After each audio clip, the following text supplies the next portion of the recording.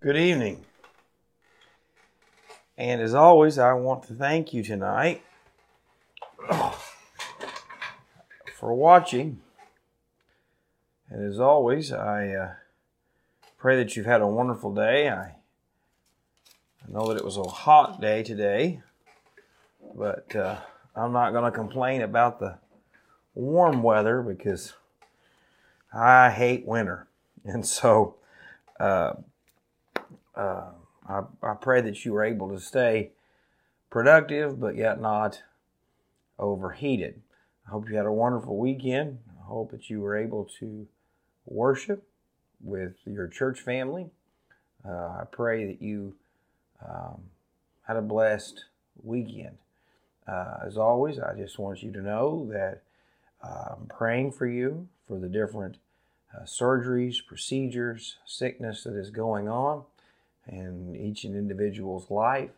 I always thank you for commenting and liking these because it helps me to know who has been watching, and then I can pray for you specifically by name. And so tonight I want to talk to you about something that I think most of these viewers of this nightly devotion will understand. Some of the people that listen to the podcast version of this might not. But if I was to ask you, do you find yourself being more forgetful today than you used to be? I would say many of you are either snickering or thinking, absolutely. I have found myself being very terrible at remembering names. And I used to practice names and know names and would never, hardly ever forget a name. But now I have noticed that I forget names. I know who they are. I know that I know their name, but when push comes to shove, those names are just gone. Or how many times here at church I'll walk from my office to the front on my way to do something. By the time I get to the lobby, which is not very far, I have forgotten what I'm doing. How many times have you went into the store to get some groceries or something specific, and you get into the store and you say, I have forgotten why I came in here. When I was a kid watching my grandparents be forgetful, I always chuckled and thought, how could you possibly forget why you went into a room? Or how could you forget why you went into the store? And in that sense, it's kind of comical. But I'll never forget when my grandmother, who I have thought the world of, when she got dementia, and I would go visit her at the nursing home every day, back before COVID, when I would try to go to the nursing homes every day. She did not know who I was. She didn't know I was her grandson. She didn't know my name. But I would always cover up my chest where my church name label is, and she would always remember that there's the pastor of 10 Mile. And then I would tell her, yes, I am the pastor of 10 Mile, and I'm also your grandson.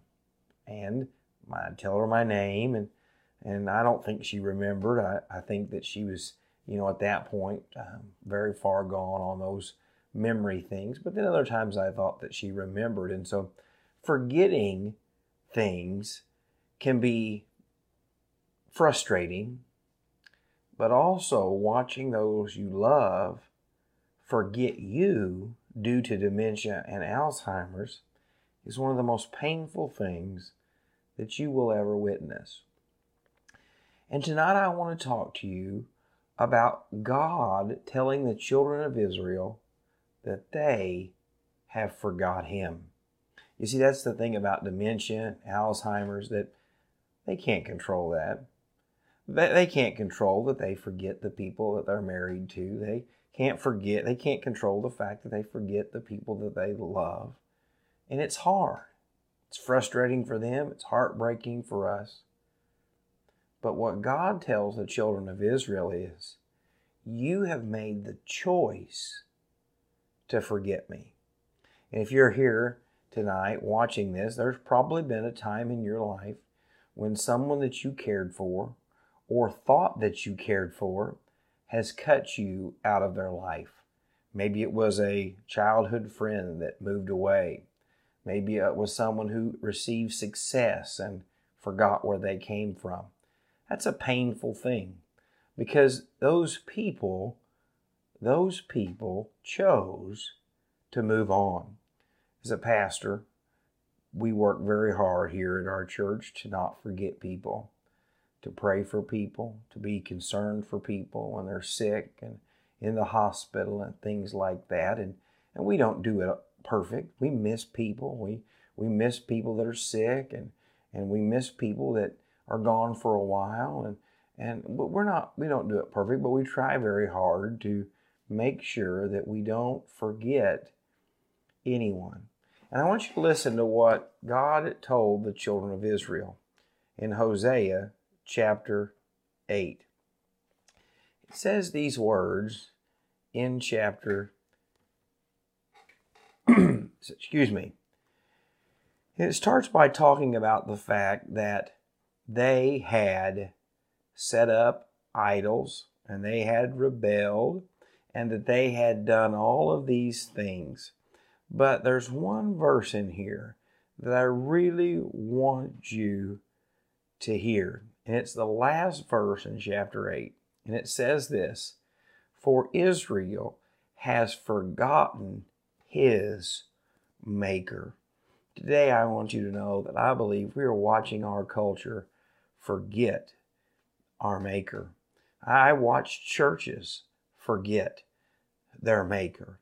As in an individual, I can get so busy that even though I am a Christian and that I know I'm saved, I can live my life in a way that looks like I have forgotten God. I don't pray like I should. I don't read my Bible like I should. I don't think about God as much as I should. And that's the case for all of us. But there's a difference between forgetting God in that sense and forgetting God to the point where you replace him with something else. Because listen to what this verse goes on and says. "For Israel has forgotten his maker and has built temples. Judah also has multiplied fortified cities. But I will send fire upon his cities, and it shall devour his palaces." You see, getting busy with life and not reading your Bible maybe as much as you should a day or two, or not being able to attend church due to health reasons or other things for a week or two here and there, and those things happen. Doesn't make them okay. But the danger in your life and in mine is when we forget God and replace him with something else. That hobby that takes you from church 50 weeks out of the year, you have forgotten God and replaced him with another. When you look at that Bible that sits on your bed nightstand and it's got more dust on it than the top of your fans, you've not only forgotten God, but you've replaced him with yourself.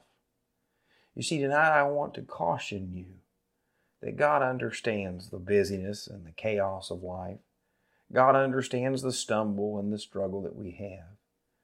But when you and I forget him and replace him with something else, whether it's television, whether it's our opinion, whether it's the things of this world, you and I put ourselves in a position that breaks God's heart. And God says, I love you too much to forget about me without trying to get your attention. And so as a Christian, tonight, if you are truly saved and you have forgotten God and are heading in the wrong direction, he will bring all kinds of things into your life to get your attention. Sometimes it's death. Sometimes it's sickness. Sometimes it's financial difficulties. Sometimes it's a job loss. Those things that we put our trust and faith in. An athlete who's made God, the sport his God, gets an injury and can't play.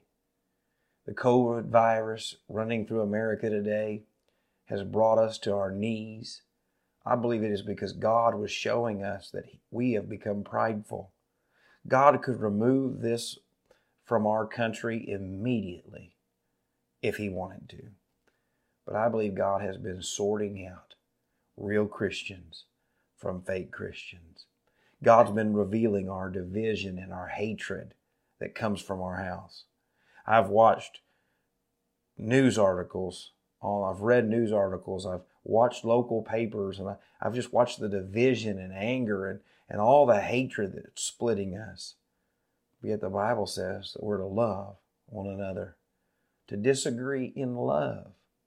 And so tonight I want to challenge you, whether it's at church, whether it's at home, whether it's at work, the difficulties that you're going through, the things that are making you angry, the things that have caused you to stumble, maybe tonight you should step back and say, God, have I forgotten you and put something else as the focus of my life? Because if you have tonight, like we all do, you can ask for forgiveness. God will forgive you and restore the joy of your salvation if you let Him. But just like the heartbrokenness of watching someone you love go through dementia or Alzheimer's, God has to watch that from us. But it's not because we don't have any control over it, but because of the choices that we make.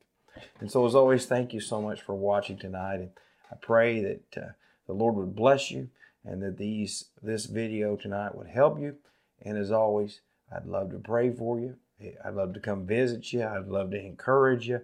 Whatever we can do to help you in your walk with the Lord, just comment below, send a private message, whatever it is. But know that God loves you. So do I. And so God bless you tonight.